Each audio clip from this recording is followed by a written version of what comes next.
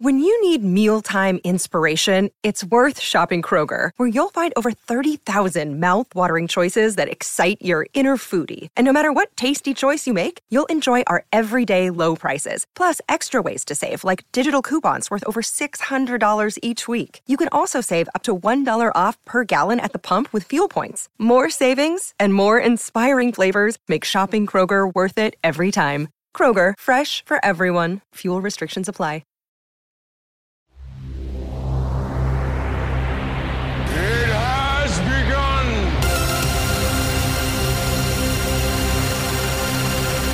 Welcome to the Realmcast. I am the Mortal Kombat fan, Tim, and with me as always is our lore master, Yanni. Welcome, Yanni.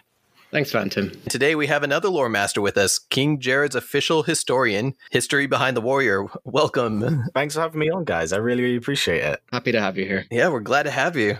So, Warrior, let me ask you some questions here. First of all, how has Mortal Kombat kind of affected you? I mean, you have your successful YouTube channel, but besides that, in your personal life, how did you kind of get down this path where you're making these amazing videos now? It's pretty wild. I never thought that a video game could change so much of my life in such a short amount of time. Because basically, growing up, I wasn't exposed to video games. My parents were like super against it. But I remember one day when I was like, I must have been 6 or 7 years old, so I was pretty young. I was watching television and the Mortal Kombat movie came on. I only watched a slight snippet of it because, mind you, I was very young. So I saw the scene of Sub-Zero freezing that guy after he's like flexing like a crazy guy and blow up. And my parents like, nope, we aren't watching this. But I was like mesmerized. I was like, oh my God, this is so cool. So it kind of like sparked this interest in the back of my mind of what Mortal Kombat is. And of course, growing up, I was always like super interested with Mortal Kombat, but I didn't have a console growing up. Like, I didn't actually have a console till I was 16 or 17. Oh, wow. You know? Yeah, I know, because my parents were like super against it. Fun fact, my father said to me, you're not allowed to get a console whilst you're in school. Oh. So when I went to college at 16, I was like, you should have read the fine print. I thought it was bad enough for me not being able to play except on the weekends, but wow, that's a step further with you. Yeah, so we ended up doing that, and I was like, yeah, you know what, I'm doing this. But beforehand, what happened was I went on like a holiday to my cousin's house all the way up in Scotland, and we played a little bit of Mortal Kombat. I wasn't very good. I was just kind of getting to know it, but I was pretty mesmerized by what was going on, the characters and designs, because it was actually Mortal Kombat Deception, funny enough. I was playing it. I was getting to know it, and I was like, all these characters look really cool, but I have no idea what I'm doing. So as the years kind of passed by, there was this subconscious love for the series that all came to like a spark when Mortal Kombat 9 was released, because I saw it and I was like, so this is really cool. And they're going back to 2D, which is something, I've been really interested in, because I was watching the Mortal Kombat movies, seeing what was going on, and I read up on the lore, and I was really interested. So when Mortal Kombat 9 came out, I went to my friend and got my friend's mom to buy me the game. So I owned the game and I played the game when I was at his. So I didn't really I had the game for a while. It's only up until I got a console where I started playing the game, kind of understanding it on a basic level. But then when I kind of was in college, I did play games a lot. But when I went to university, I didn't have any of that.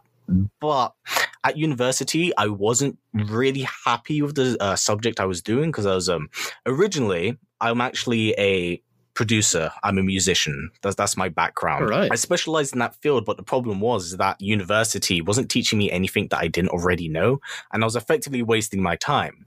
And because of this, I was stuck in a room all day, listening to music, listening to pretty insufferable people for the most part.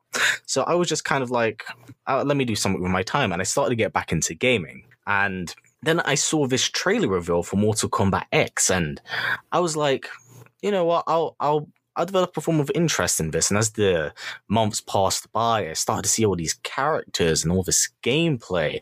And I was like, this is so cool. I want to do something with this. And Lord and behold, I made my first ever video in a university room with was it?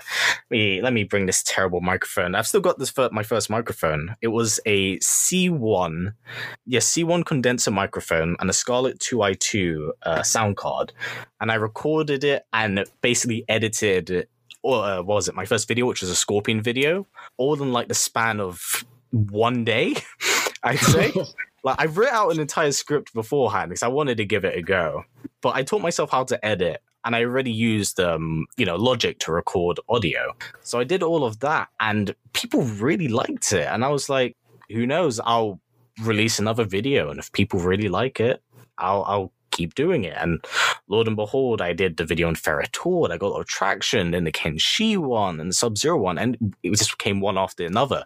And it got to the point where I was looking at what I was doing at university and what I was doing with my content, and I was like, I don't need to be here. I'm wasting my time by being here. So I left university to pursue content creation full time, and wow. It was pretty crazy. My parents 110% did not have faith in me. I remember my earliest paycheck, I earned like, it was £400 or £600. That was after 5 months of content creation. So it wasn't a lot of money, mind you, but it was still money all the same. And I was like, there could be a career here. And I kind of just picked up the ball and kept going forward and wanting to broaden my horizons with touching on games like Tekken and Street Fighter and Soul Calibur. Games I grew up around but never really played too much to say this is what sparked my love for fighting games. It was just they were there and they always caught my eye. But after I left university, I started doing more and more content. And luckily, over the course of time, I accumulated 100,000, which was an incredible feat.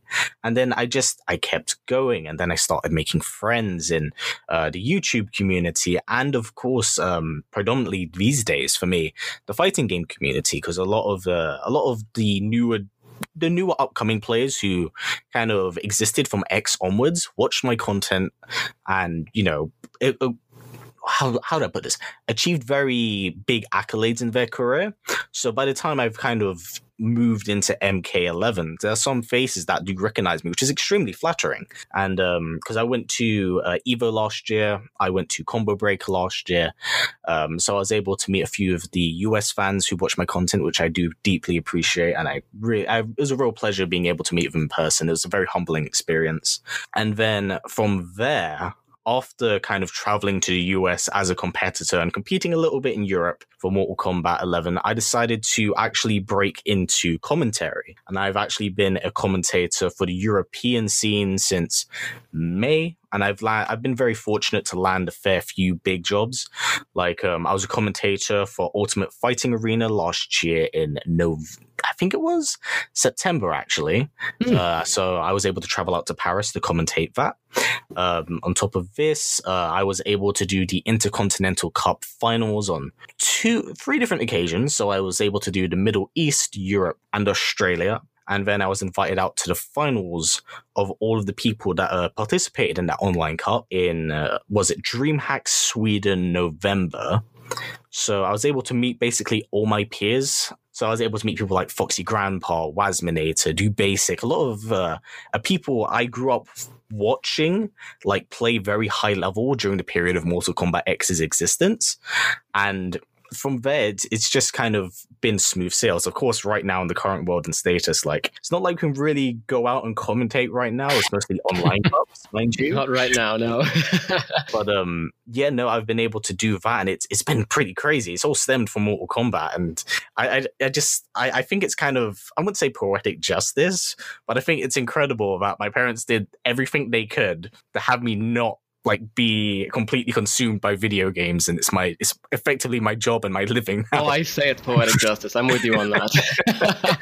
It's funny how many guests we have come on here who have started off with saying, yeah, the game was banned in my personal life, and now look at where I'm at. It's so crazy. It's so crazy to me. So what actually was the first Mortal Kombat game you ended up playing? So first ever one I ever touched, it was Mortal Kombat Deception. Okay. Deception was the first game I ever played, but again, I didn't really know what I was doing, so I never actually touched the Conquest mode. I just like played through all of the extra game modes and tried to get a gist of the combo system, because for the most part it was like the first time I touched a fighting game, so I was just kind of like mashing my face against the buttons pretty much.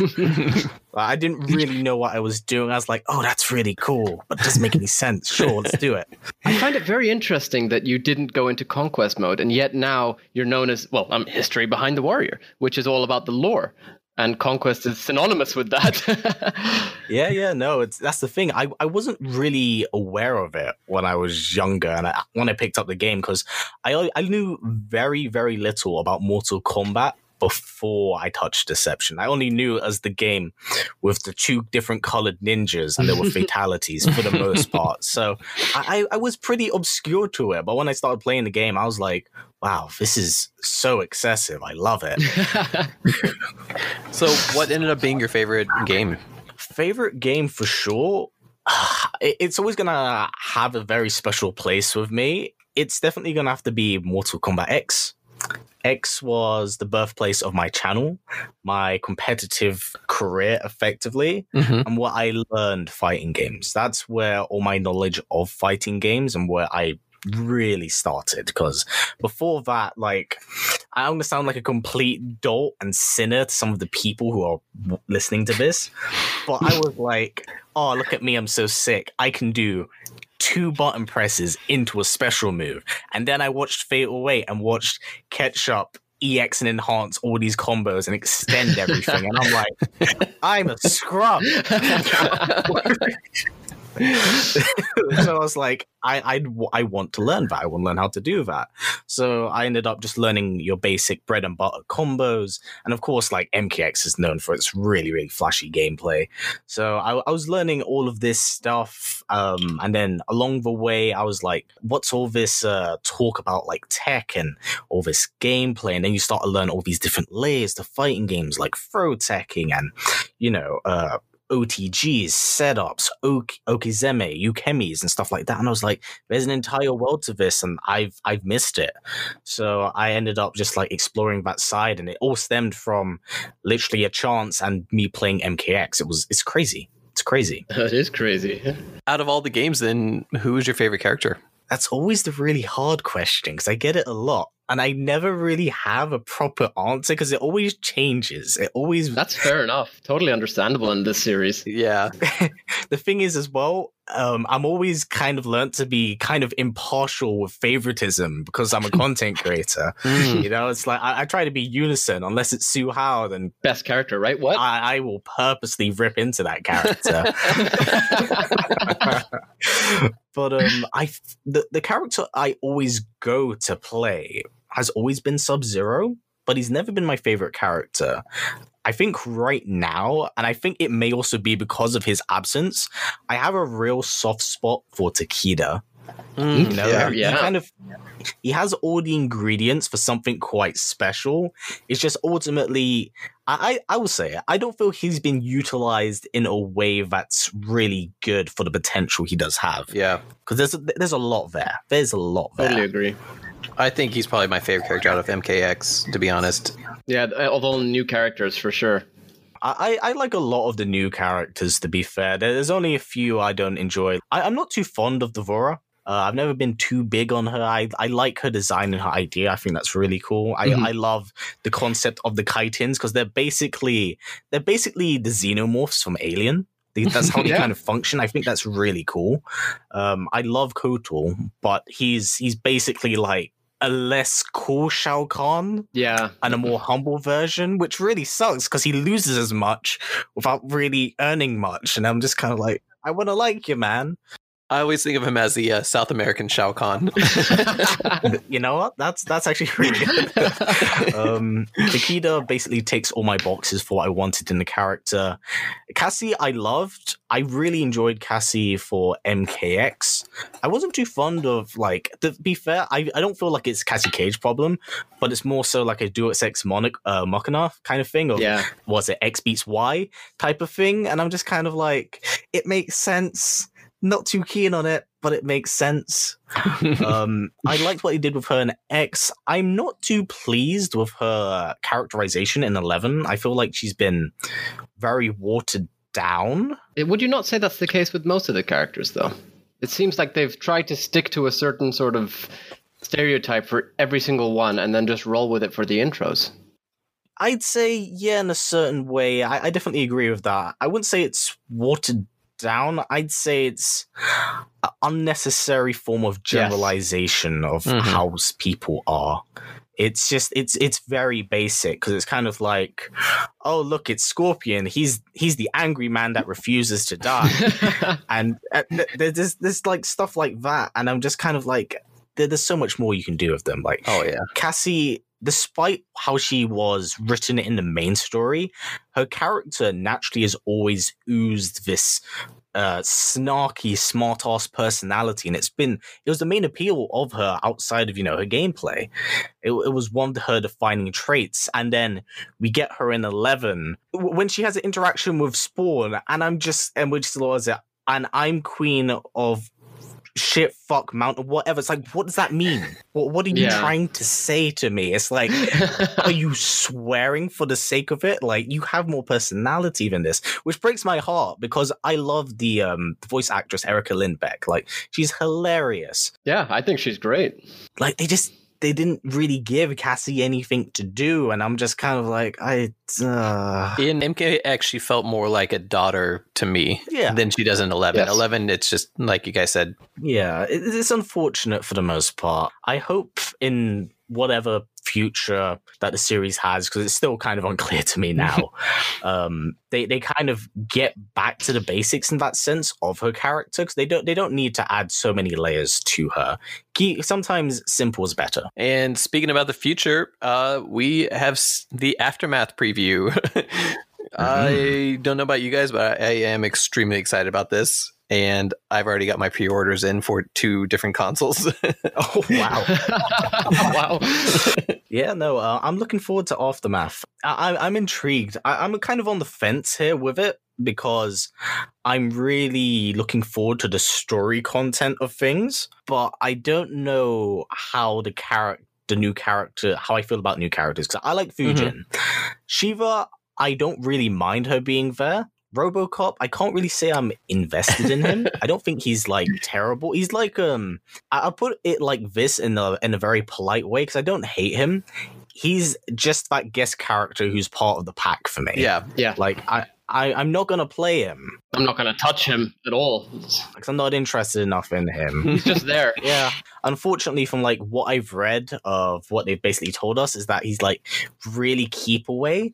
Like super keep away heavy as well, so I'm just kind of like, oh great, this is another one. Yeah, I'm just kind of like, this is not the way to win people over with a guest character in that respect, because if we've learned anything from like Deadshot or Cetrion, God forbid, like that, watching keep away gameplay is not exactly enticing. Like even as someone who commentates it, anytime I have to commentate a Cetrion match, it's like squeezing blood from a stone. It's like I'm trying to. Oh, ground slam! Oh, look at the boulder! Oh, ground slam again! Like, don't get me wrong, ground slam's pretty cool if you like, because of course that's a special move that you can cancel. So there's a mix up to it that's really interesting. True, yeah. But the problem is that no one plays that variation. Everyone plays Force of Nature Cetrion, where it's Rising Geyser, Boulder. That's was it? Because the boulder by itself, if it hits you and you don't flawless block it, it jails into Geyser, so you have to hold it. So I'm just kind of like, this is I can only do so much. Yeah. But I'm looking forward to Aftermath. Might be good. Let's talk about Fujin. I mean, how many years has it been since he's been in a Mortal Kombat game? 14. Oh, that's a long time. Since Armageddon. Wow. And that's not even including the fact that he was he technically did, but was meant to replace Raiden. Yeah. With Raiden returning anyway. Yeah. Poor Fujin. He got it pretty bad. It's like, I'm now Protector of Earthrealm, and we don't even get like an in-between segment. It just cuts to Deadly Alliance, and he's just gone out of there. I will not fail you, Raiden. Disappears. We have a lot of listeners who probably don't know who Fujin is just because it's been so long. I think that since we have history behind the warrior on here, we should let him kick us off, and I'll jump in. All right, yeah, no, let's jump in right out the gate. It's funny enough because I've actually recorded the history of video for him, so it's all quite fresh in my mind. So Fujin, for the most part, he was quite an irregular character in that respect. Unlike a majority of characters who derive from the main installments, Fujin does come from Mortal Kombat Mythology Sub-Zero, which served as a preceding game to Mortal Kombat 4. And in this game, one of the main objectives was to, I believe it was after obtaining the Scroll of Elements and finding the temple, you had to go and obtain Shinnok's amulet. But by doing so, you'd have to fight 4 different elemental guardians. I'm pretty sure off the top of my head, it was fire, water, earth, and wind. I could be wrong about that. That is correct. But wind was obviously definitely one of them, and that was Fujin. And I think many people right out the gate didn't really think much of him because he did presumably die at the end of that fight, but to his own yeah, I know tornado. the irony. It's he harakiri'd himself before it was even a thing. I didn't even realize he was in Mythologies. I completely forgot about that. Yeah, no, he was there. That's why he made his first appearance. Mythologies was meant to sort of lead into Mortal Kombat 4 with new characters. So Fujin, Quan Chi, Shinnok, and then even Serena, who actually got dropped from Mortal Kombat 4 before release. Yeah, she didn't become playable again up until Armageddon. Oh, no, she was... Okay, I do agree with you. That is technically true. Oh, wait, was she in the Unchained? She was in Unchained, which I don't even count. That's fair. That's fair. But after that, he kind of died for a little bit, but recovered from his wounds in heaven, as far as I'm aware, and then resurfaced in Mortal Kombat 4, where Shinnok had planned his massive assault across the realms, started invading everything, including heaven. So knocked him back down. He had to work with Raiden and Liu Kang, and together they defeated, the fallen elder god Shinnok. And from there, he became Earthrealm's protector for about 5 minutes before getting thrown in the blender. And then Raiden stepped in, and then he disappeared again for 2 more games, coming back in Armageddon, where he was kind of given the job of fixing corrupted Raiden. But we never really see much from it due to the time constraints and funding of how Armageddon was. Because obviously, like, big roster doesn't mean you can kind of get to everyone in that sense. True. So even from there, he makes a very small appearance in the conquest mode of the game, where he's in fact a family friend of Argus, and he tries to consult with Taven and Dagon. Of course, he meets Taven because Taven is the main character, tries to stop him in his quest to, kind of hash things out, fix things, but Taven isn't having any of it. He's actually realized that Taven's quest has gone dark. Yeah, it's gone horribly. He's trying to explain things to him and to stop him from progressing with things. Yeah. But he gets defeated by Taven. That one track hit any in mind, man. But yeah, of course that fails, which brings us up to the end of the original timeline with the Battle of Armageddon and presumably everyone dying. And then we have the rebooted timeline where Fujin he exists there to a lesser effect, of course, making a very small cameo in Mortal Kombat X during Shinnok's invasion once more. He then serves a very minor role in the MKX comic book series, which brings us up to where we are now with Mortal Kombat 11 Aftermath. So we are basically, it looks like he's going to have a front and center role. So hopefully we can see more going on with him instead of him being the diet Raiden. I was really surprised that they didn't actually make him a DLC for MKX. Yeah. I think everybody kind of expected that when they saw him in story mode, that eventually he would come out as part of one of those packages. But I think fans are extremely excited to see him coming out with 11 now. Oh, definitely. He looks exceptional. You've even got players who never cared for Fujin saying, "Oh, you're all just going with the flow," and now they're suddenly into Fujin, and everybody has realized Fujin is awesome. I think he looks amazing, and from what I've seen of his gameplay, I'm extremely excited to play him. Yeah, no, it's very flashy. Very flashy. What does it seem that he's going to have with this new gameplay? I mean, of course, the wind abilities are going to be there, but have you guys seen anything else that we're expecting or hoping for? Well, from what I'm aware, because of course we haven't seen really too much. He does utilize a sword now instead of his bow staff, which I found quite interesting. He seemingly has that and a crossbow on his hip, which I didn't realize till I didn't see it properly till the other day, where someone sent me a recently rendered picture of him, and I saw it on his hip. I was like, oh, there it is, because you do see a little bit of it in his fatal blow.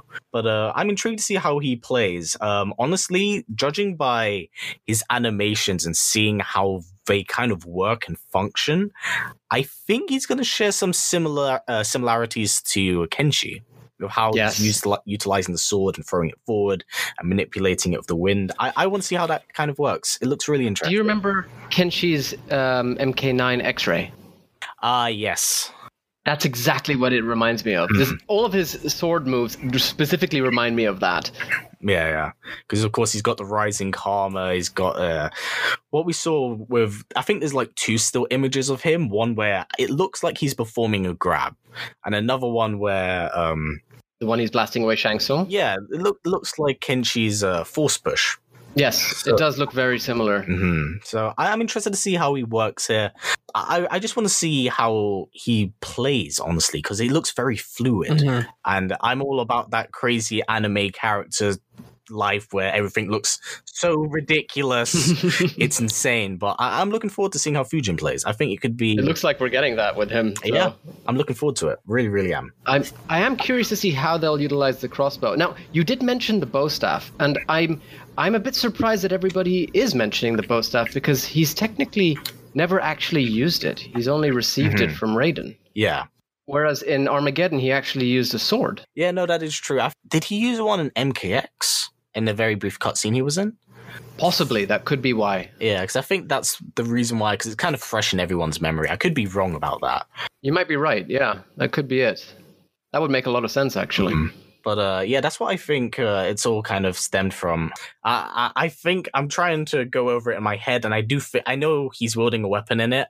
I'm not sure what it is. That's the hazy part. Yeah, no, I'm really looking forward to seeing what they do with him. Hopefully, even if he doesn't have like a bow staff in his main move, it may be a type of like a Robin Injustice 2 type of thing, where they have it as like a custom move, or like with a Scorpion when he has his sword stance. Yes, you could be right, actually. And you're right. While we're talking, I did check. He did have a staff on his back. There we go. Yeah, that's why it's that fresh in everyone's mind. Yes. But yeah, no, I'm looking forward to it, man. I'm excited to see he's got his ponytail back. and not only that, it's actually done in a way which it looks like a tornado. Oh, that's a good point. Yeah, I didn't even it's realize not braided. Now, they have confirmed that Raiden and Fujin are brothers. Oh, so they are adding that in now as an actual thing. They have, yeah. Wow. Until now, that was only said in the Mortal Kombat 4 strategy guide. It was never actually addressed in game. So that's pretty interesting. That is interesting. I wonder how that really works amongst the gods. Are they like, right? Are they just relatives as in like creation only? Because of course, like Ermac and Melina technically aren't bound by blood, but they are considered children, and of Shao Kahn in that sense. I want to see how that turns out. It's actually quite an interesting point. And the way I think about it is that if you look at Kronika with Cetrion and Shinnok, I feel like if they are considered her children as well as siblings, it could just be that as a Titan, she's created them, and that's why they're siblings. Yeah, it would make sense, because obviously the Titans are precursors, effectively, to the Elder Gods.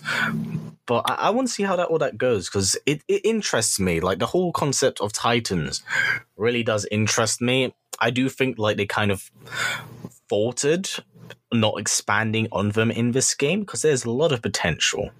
A lot of potential of Titans. I wonder if we're going to get a Titan parent for Fujin and Raiden now. That would be pretty cool. That would be interesting, yeah. That would be really cool. I mean, I'm not a fan of the Titans at all, to be honest. I actually think that they have, as a result of even being created for this game, have retconned so much of the existing lore.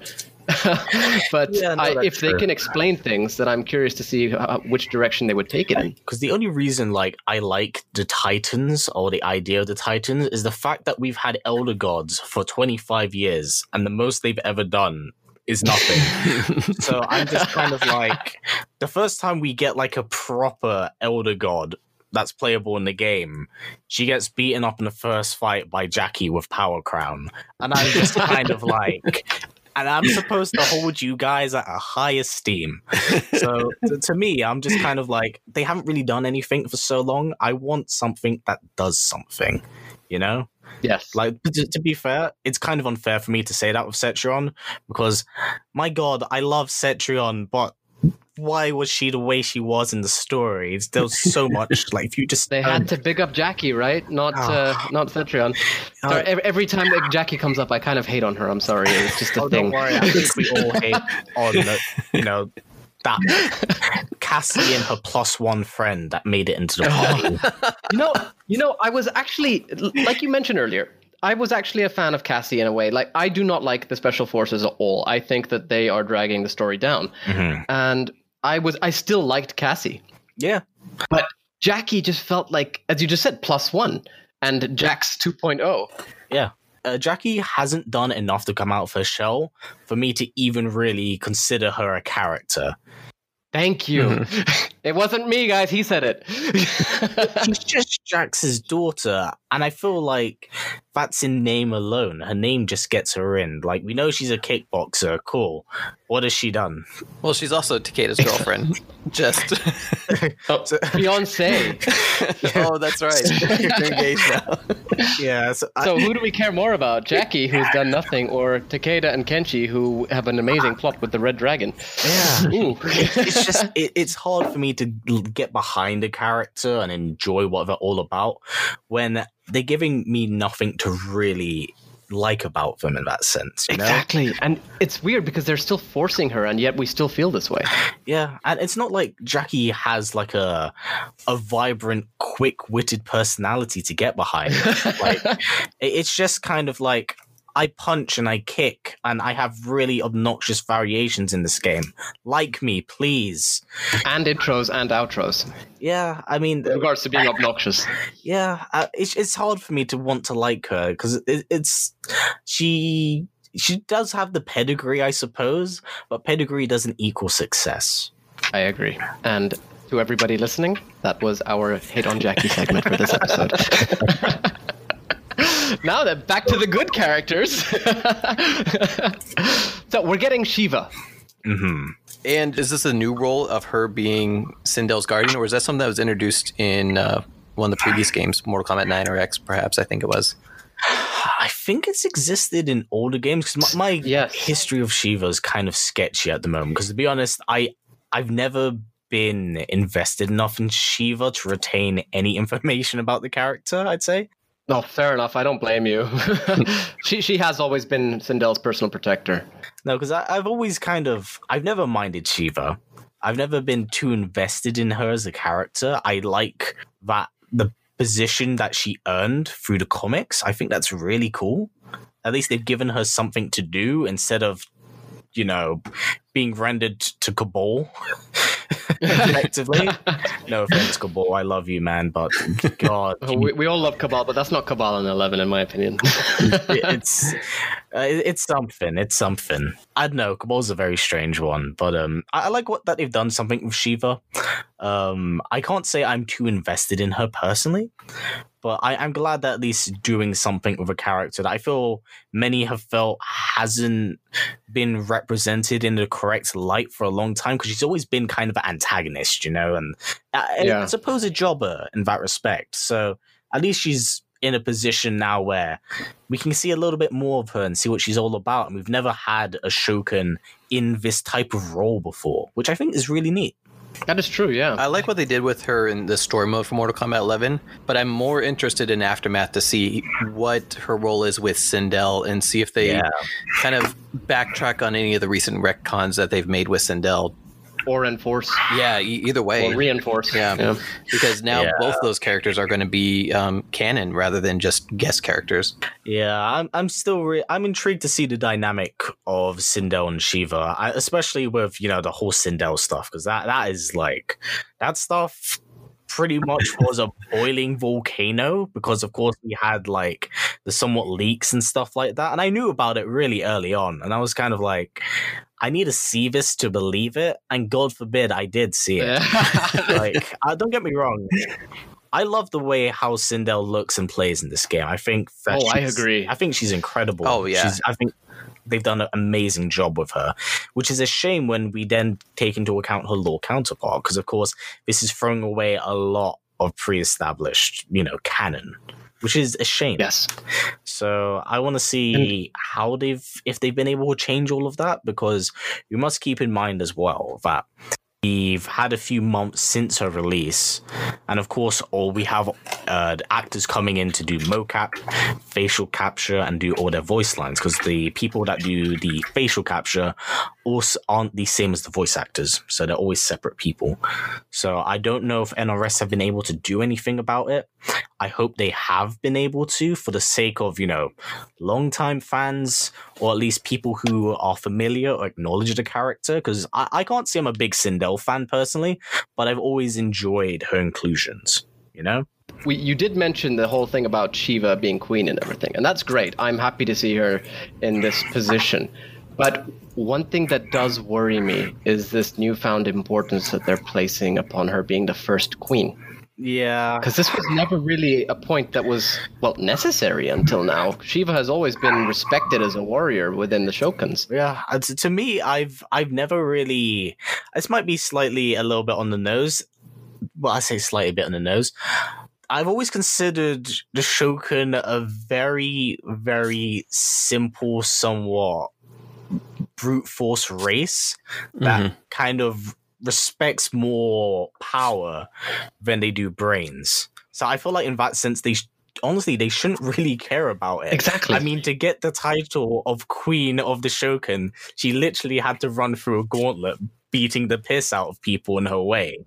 So to me, I'm just kind of like, does this really matter? She beat out people to get there. To me, it's just, I don't know, man. I've seen it, and I'm just kind of like, there's no reason for this being here. There's no point. Yeah. It feels like they're sort of stealing a bit from Kintaro. Now, for the listeners who don't know, the Shokuns seem to discriminate against the Tigrar Shokuns, if I'm correct. Is that correct? Yeah. Warrior? Yeah. So I could, I understand that, because firstly, it's been the case since Mortal Kombat 3, but it seems like they're just dragging this sort of part of the lore and fitting it to Sheeva to be politically correct, and that's unnecessary at this point in time. Sheeva is a character that, while I myself do not care for, there are many who do love her, and she has always been considered, as we just said, a powerful warrior in the Shokuns, especially by Shao Kahn. Yeah. And she's always been the main Shogun that's playable. So, I mean, that kind of holds a special place for most players, because it's their first time to be able to play a four-armed character in these games rather than having to fight them. Yeah, no. Although we did have Goro and X, but yes, you are right. Yeah, no, that's true. I want to see what they do with it. I understand there's a lot of political touching for Mortal Kombat 11, which is a shame for the most part. For me personally, I want those things separate. I don't like politics touching my video games. So I hope that it's not heavy-handed stuff. I really, really hope it's not the case, because I still am going to like Sheeva regardless of whatever stuff they do. It's just, please don't be up in my face. Please don't be like... Yeah, it's one of those things, man. It's one of those things. Yeah. So, Warrior, you have a great video that you just dropped, kind of breaking down a full analysis of the Aftermath trailer. Oh, thank you. I mean, not to step on that at all, but we should jump into a little bit and kind of discuss... Yeah, everything we've seen so far, which isn't a whole lot, but it's enough to definitely get everybody excited. Yeah, we've been able to kind of piece bits and bobs of the story together. We're not entirely too sure right now how things are going to turn out, but there's enough to work with that we have an idea of what's going to happen and what's not going to happen. We know that... I've always say we know. We don't really know. It's implied that apparently Sindel's perished between X to 11. Not too sure as to how she died, if she was a revenant. But, exactly. we obviously see her revitalization in the Soul Chamber and in the trailer itself. Yeah. This, of course, with Sheeva. So Sheeva joins the crew at some point in time. But what I'm honestly extremely interested is the kind of whole dynamic of the team that's going on here. It's like a Suicide Squad type of thing. It's a bunch of characters you wouldn't expect to ever get put together, have been put together to do a job that could pretty much lead to their downfall. And I love the dynamic as well, that it's Fujin and Shang Tsung basically leading the charge. And the idea of being able to propel Fujin into this position, really good for the character. And I'm so happy that we get to have Cary Tagawa as Shang Tsung again. Oh, yes. Like, in the main role. Like, it's incredible to me. I love how far we've come away with, like, being able to do mocap and face capture. It's so cool to me, man. It really is. The new story seems like a heist movie also. Yeah. They got a mission. We're going back in time, stealing the crown.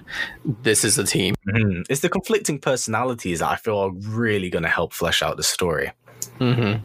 And judging by the voice acting so far, that sounds like it's going to be amazing just based on that, because Fujin sounds wow, firstly, and then Cary Tagawa has done a great job with Shang Tsung, as we've already heard. And I mean, all the characters coming together, it's going to be pretty awesome, I think. I just really hope the direction they take is one that is fitting. I'll say it because I know some people will probably not like it. I'd like to see Shang Tsung get a W here at the end of the story.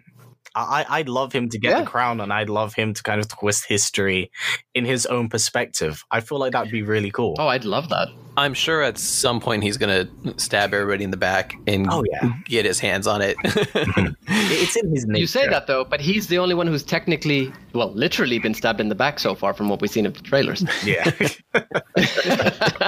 Oh, man. But yeah, I'm really looking forward to it. Like, that. Everyone's kind of a wild card in that respect. There's so many things on the table here that could lead to something quite special. So I'm very happy. I'm very happy that we're getting a continuation to the story because I've said it before. I'm not sure if you guys agree with it or people viewing this well. I kind of felt like the ending of 11 was very unfulfilling. It was very open-ended. And I know like some people are okay with it, but it was so ambiguous that I was kind of like, I wanted more and I didn't get it. Oh, for sure. Mortal Kombat to me has always ended in such a way where you could speculate as to the future. Whereas with 11, there was no possible speculation. All you could say was, well, time has been rebooted. It's up to NRS with what they choose to do. Mm-hmm. But now at least it has the possibility of ending in a way where we could predict future. I think we're going to end up getting the same ending, but it's going to be, this is like a side story leading up to that final point where Liu Kang restarts everything. I hope you're wrong. I hope you're wrong. Seeing Shang get a win would be awesome. Because he's a fairly old individual now. If he was able to get like this big win as his character one last time, you know, I thought it'd be really, really cool for him. But definitely, I want to see what the future has. We might actually see a fight between Crown Shang versus God Liu Kang. That'd be awesome. That would be pretty awesome, yeah. I'm really looking forward to it, man. There's so many possibilities on the table now. And that, honestly, that's what I feel really happy about because I felt so deprived of things to say at the end of Mortal Kombat 11. And now this trailer's come out and it's given me so much information. I'm like riding this, like, this high of what can happen. It's cool to see Shang Tsung as, I mean, we're talking about him getting the win and we're assuming he's the villain. Now, yes, obviously it's Shang Tsung. He's always going to be the snake. But it's cool to see him in a sort of hero role. Yeah. Yeah. It's like we said earlier of the whole Suicide Squad type of thing. It's like, you know, it's these are all kind of characters who've had a reputation for being rather twisted individuals.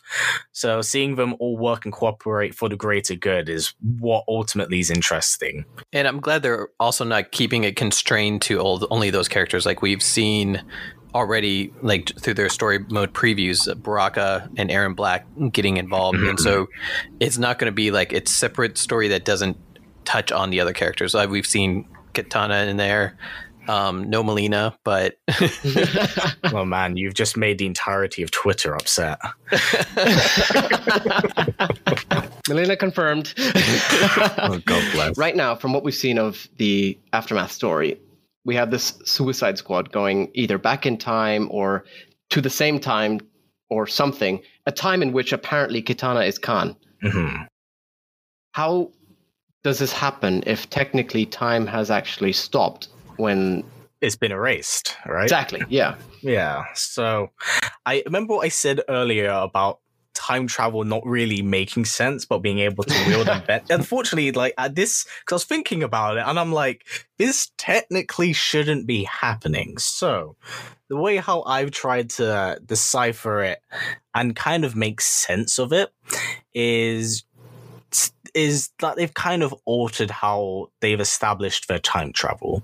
So time travel, we can see it as one cohesive singular line up until up until the end of Armageddon.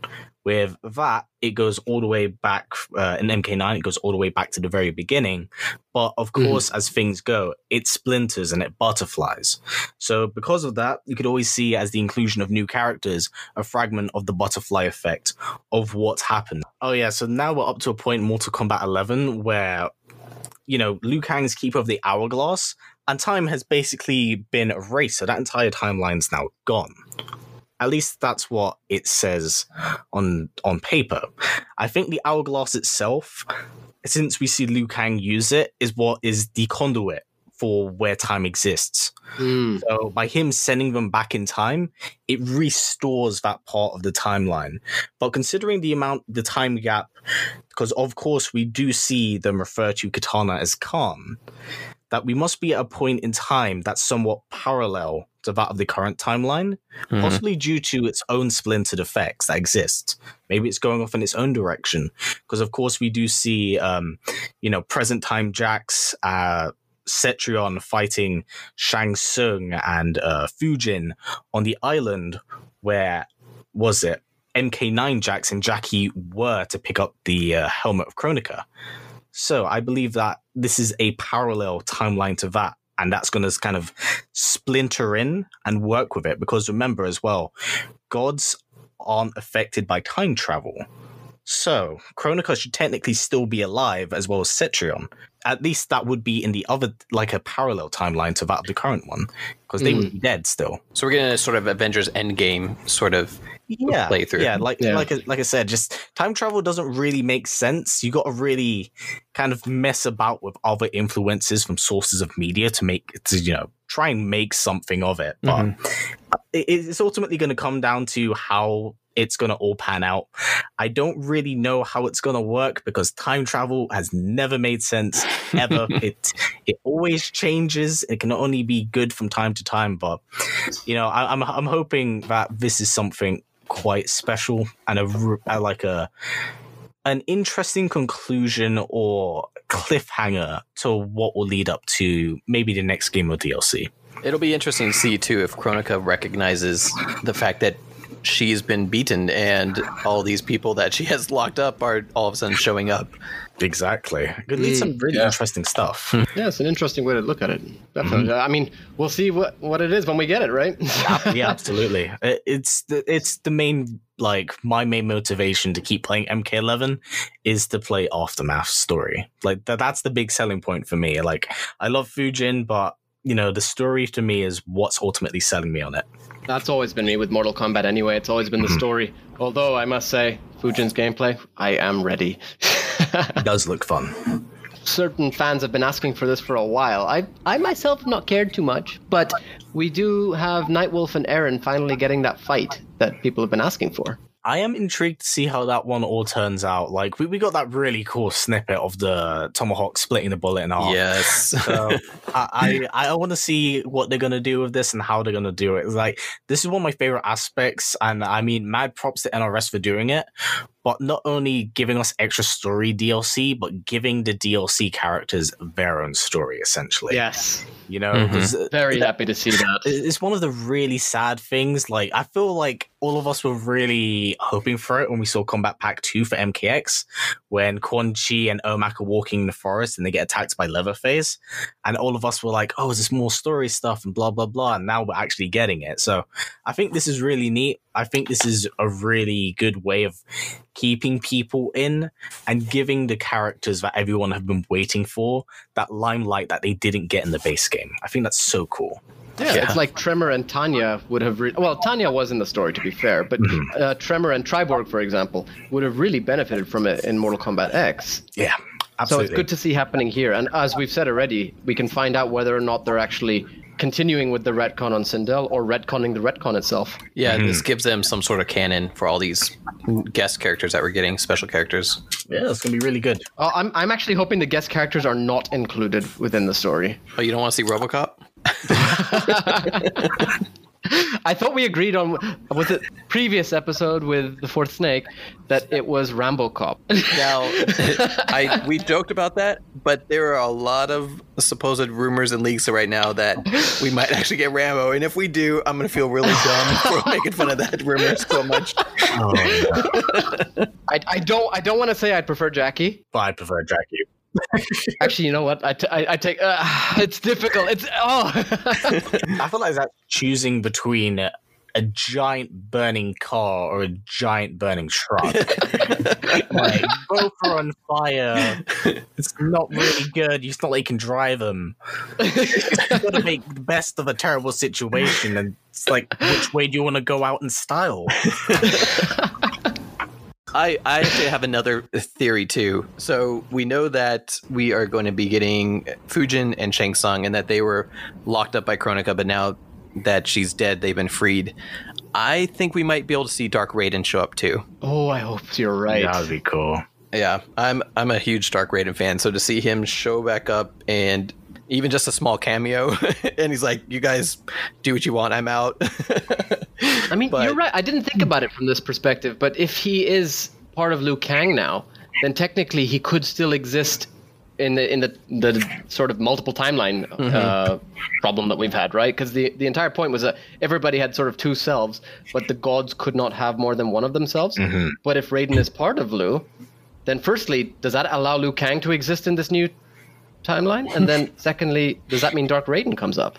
Yeah, it's really weird, because it seems like they're throwing off like a paradox parallel timeline sort of thing. It's really weird. It's because like time travel is a very, very strange thing, especially when you write it down on paper. And because it does, it's a bit of fiction, you can kind of bend and weave it as you wish, but it's hard to kind of keep it up consistently. And I don't know. It gets very confusing. It gets very, very confusing if you actually try to think about it properly. I'm just kind of like, I'm just going to go over the story and just see how this works. Yeah. So do you guys think Fujin will end up replacing Raiden in future games, kind of how the original plan was, or is this a one-shot for the character? I genuinely hope so. I feel like this could be a really good way of propelling the character to the position he should have been in the original timeline. And this can essentially help pave way to new stories, because like I like the original timeline, but the thing is, to me, a lot of those ideas have either been cooked and have been done. And if I want to see them again, I'll either one, play the original game for it, or two, want to see a completely different reimagined interpretation of it. Because I feel like that is refreshing and it's new, because no one ever wants to watch a rebooted film scene for scene, step for step. Because it's nothing, it doesn't add anything to the conversation, I want something that's interesting. I mean, I also hope that Fujin takes over, but I'm worried that considering Liu Kang's sort of new god role, he might be the one to actually replace Raiden instead, as we all assumed at the end of MK11. I'm curious to see how that works. But also, one thing that we have had on Fujin since, before Aftermath was revealed, was that Frost and Cetrion had apparently frozen and or killed him. Yeah. Now, what worries me is that it's not that they're talking about Fujin in the past, but that these introductions were actually alluding to Aftermath. Oh, interesting. So that Fujin possibly dies in the story. Yeah, no, it's definitely a possibility, but we also must take one huge factor into account. And as all long-time Mortal Kombat fans, I'm pretty sure we kind of get this. Dying is just a flesh wound. It's a flesh So wound. true. It's like, you know that meme of literally like that tank that's leaking water, and you get that guy and he just slaps like the Band-Aid on it? That's literally death in the Mortal Kombat universe. Just slap a Band-Aid on it. You're fine. I mean, Baraka died in X and he came back in 11 like that. So I was kind of like, it's fine. He'll be back. Which I always love seeing used as an argument for why Melina doesn't return. But I'm not one of those people who thinks like, give me Melina, give me Melina. No, I'm not. But what I do like is logic. And if people are saying, well, Melina's dead, so she can't return, get over it. Baraka was dead too, guys. Yeah. It's Mortal Kombat. Everybody dies. I feel like we just aren't going to get Melina for this game because I feel like if you want to play all three female ninjas in the last Mortal Kombat game, just play MK9. Yeah. Since X, what was it? We had 2 female ninjas, and then here we have 2 female ninjas as well. 3 if we're including Scarlet, but she's kind of her own thing in that respect. If you want to play it, just play MK9. Like, trust me, that's the best way. If you want the best of everything, just play that one. It's a good game. Yeah, it's broken as hell. It's fun. It really needs to be remastered, just so we can have it on latest platforms. Actually, yeah, I'd love to have it be remastered and rebalanced. Cause dear God, is that game broken? Cyrax, Cabal, Cyrax, Cabal, Johnny, Sonya. Oh my God. It's actually no longer available for purchase on Steam. Yeah. They had to pull it because of Freddy Krueger rights, I believe. Oh, is that the reason? It's went back recently to the Craven estate.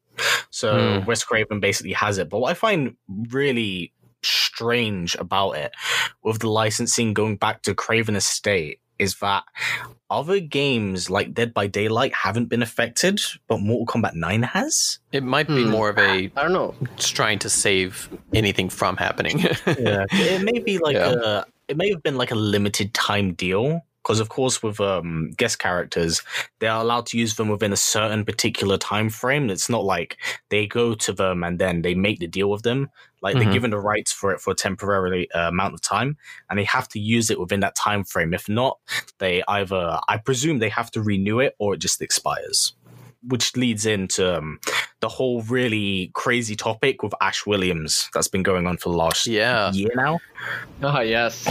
Which is it is why I know a lot of people have been saying as well. It's like he was cut from KP1. Is also why there's only the 3 characters for Aftermath and stuff like that. And even Campbell, I think about a week and a half ago, says that he hasn't got a notification from his manager, that would let him know what had happened. And he said this may be a sort of thing that's sort of issue and problem that's going on with licensing, which will ultimately determine it. So I think it's definitely one of those things as to why he actually isn't in the game. For sure, I think it's licensing. It brings up a good question too. Is there going to be a Combat Pack 3? And if so, will we get more story mode after Aftermath? I mean, how long are they going to keep doing Mortal Kombat 11? That's the interesting thing, because I honestly, for the God, like, I have no idea how it's gonna pan out. Like, I'm all up for more Mortal Kombat. It would be really good. And we're on like the brink of next gen as well. So it would kind of make sense for them to keep supporting the game up until, like, you know, next gen is available. But I don't know. It's really odd to me. It's really, really odd to me, because NRS haven't broken out of their 2-year annual cycle.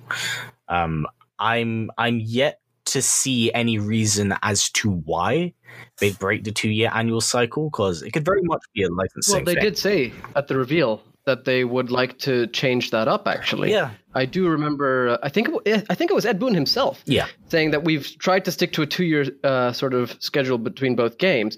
However, we want to change things up and try and make this the longest supported game so far. Mm-hmm. Yeah, no, that is true. I remember him saying that, but we got to take into account as well that they're under management of Warner. And it's ultimately Warner that's going to kind of tell them what they can and they can't do up to a certain extent, how things go. The thing is, like, I'd probably say right now, as not right now as you speak because of everything going on, but Injustice 3 is pretty much in the pipeline and probably in like extremely early development. Oh, they've confirmed development on that, I think, actually. There you go. Already. Yeah, if it's on the table, then we know they're working on something. Because the thing is, what is it? NRS aren't a huge big dev team. It's a few selected individuals that are all very, very talented. So to have one team work on two different games could effectively like really mess up their plans and their schedules. So I don't really know how it's all going to kind of pan out. I just hope that they do well for both franchises, but also try to deliver the best of what they can without damaging them. Yes, I'm with you on that. I really do hope they manage to find a happy balance between the two. One thing I did want to bring up, though, regarding Aftermath is, honestly, the price. I'm a bit... Because it comes down to the future. As you just mentioned, we don't know what's happening now. We have... Firstly, Phantom just said that he doesn't know about any Combat Pack 3. Now, my first response to that would be, well, are we considering Aftermath Combat Pack 2 in the first place? Because they've not advertised it as such. And does that mean that we're getting combat packs in the future or further expansions if we get anything in the future? And then secondly, how much comes with it? Yeah, no, it's interesting in that respect because I do think, I honestly don't think the price tag is too bad for the most part, because if you put it like this, it's free DLC characters and free skin packs with the additional free amount of story. And I think each DLC character is what, like $6 each? I'm pretty sure. $6 each, yeah. So that comes out to about 18. If we're going like 4 with each skin, that's like $12, so that's 30. And then you got the extra free story mode as well. So I wouldn't say it's too bad. I don't think the pricing of it is too out there. But I can see why a lot of people were shocked. Like, I don't mind it. I feel like if anyone supports or enjoys the game enough, they'll fork out whatever money they wish to, like, you know, buy the expansion. But I don't think it's too bad. But considering it's like one of my favorite games is like The Witcher 3, I'm a massive fan of that. And that's my exact example I was going to bring up. Like the amount of content that was put in Blood and Wine and Heart of Stone, and the amount of hours that was in that was, to me, it's immaculate and the peak of, you know, what DLC gaming should be. Exactly. So to me, I kind of get that answer 110%. 110%.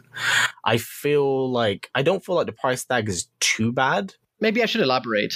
Okay, so I think that, firstly, I agree with you that it's not too bad for what it is. That's, okay, fine.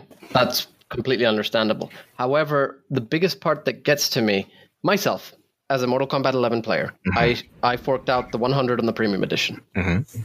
I'm now being expected to go, what is it, £40, £35 on the... It's £35. Expansion. Yeah. 35, yeah. So Aftermath. I want to make sure I'm giving proper figures.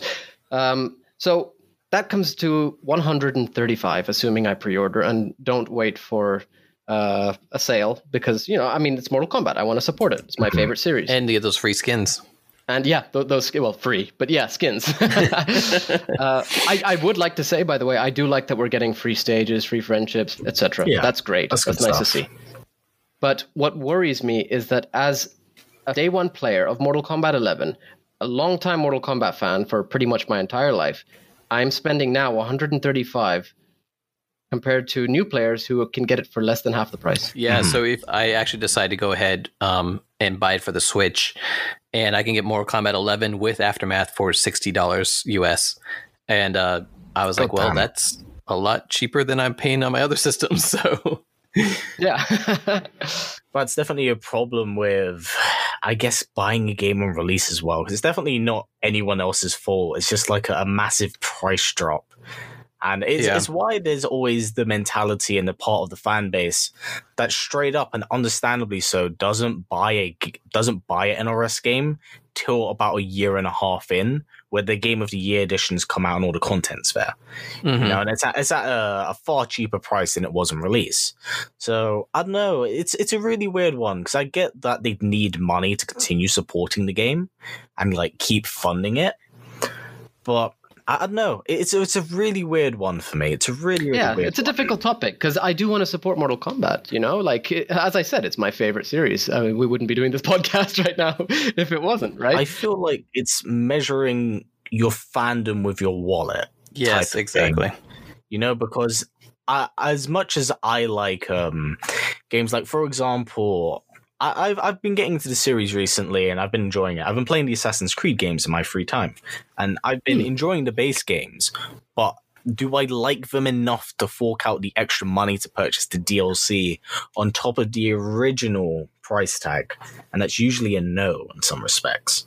Like, you know, I feel like your fandom's measured by your wallet and how much you enjoy it. Like, unfortunately, there are people who don't really understand the lengths and limits of doing that, which is why, you know, you get amazing trash can fire games like FIFA every year. But it's just kind of like understanding and appreciating, because I don't mind forking out extra money if I know it goes to the developers to help them make the game and add extra content to it. So I don't know, it's a really, really weird one to talk about because there's so many things you have to take into consideration on the table. Oh, for sure. And there's a lot of obscure stuff that we unfortunately don't know about and can only kind of predict. I mean, the way things are going, I will probably be forking out that cash. I'm honestly surprised I haven't done it yet. I'm just like thinking to myself, but the price, but the game, but the price, but the game, you know? No, I understand that. 100%. All right, so history behind the warrior. Where can our listeners find you? So you should be able to find me on Twitter at HBWarrior. And if you wish to find out my YouTube channel, it should be History Behind the Warriors. It's very, very easy to get to, luckily. But that's all forms of social media I do have. I do have an Instagram that I never use. I kind of like lie low for the most part. So if you want to follow me there, the best way of getting in contact with me is definitely Twitter. We'll be linking your channels in the actual description of the video. Thank you. For any listeners who want to check that out. And before we let you go, tell us, what is your favorite finisher, like your favorite fatality or brutality? Okay, so I'm going to give you guys like two of them. One, because it's ironically hilarious, and one, because I genuinely like it. I feel like this is on everyone's like list of just, it's so awful, it's funny. And it's always, you guys know what I'm going to say. It's a neck stretch. Yeah. It is so dumb. It's amazing. Like, the actual mindset to make that is incredible. So I'm just kind of like, you know what? I'm all for this. I am all for this. But outside of that, probably my favorite fatality, at least when it comes to memory, and because I saw this and like I gagged a little bit, was Takeda's fatality in MKX, where he shoots the ripcord in your mouth, ignites all the like the chains, not the chain, like the blades on the ripcord, and then yanks it out. And the thing is, it's not like a clean pull. He has to like yank it out and then yank it out again because it's not completely out of it just yet. And I'm just kind of like, that's awesome. That is so good. That's sick. That is a great fatality. It's so good. It's so good. I miss Takeda, man. Oh, yeah. Me too. Hashtag Takeda for Combat Pack 3. All right. So we'd like to thank all of our listeners for stopping by. And thank you very much, History Behind the Warrior, for joining us on this episode. It was a pleasure to have you on. Really good to have you on with us. Yeah, thank you very much, guys. I really appreciate it. It was lovely coming in, having this chat. I hope everyone enjoyed listening to my terrible joke. So, yeah, guys, thank you for having me on. I was glad we could have this chat about Mortal Kombat. And yeah, we'll definitely talk again in the future, man. We were glad to have you. Also, special thanks to Uppercut Editions for their continued support. You can find them at Encyclopedia MK on Twitter and the Mortal Kombat Encyclopedia Project on Facebook. Realmcast is a bi-weekly podcast. You can find Yanni and myself, Phantom, on the Mortal Kombat group on Facebook, as well as Yanni on Mortal Kombat Meme Realm, which now has an Instagram at Mortal Kombat Meme Realm. You can catch up to all episodes of the podcast on YouTube, Facebook, iTunes, and Spotify.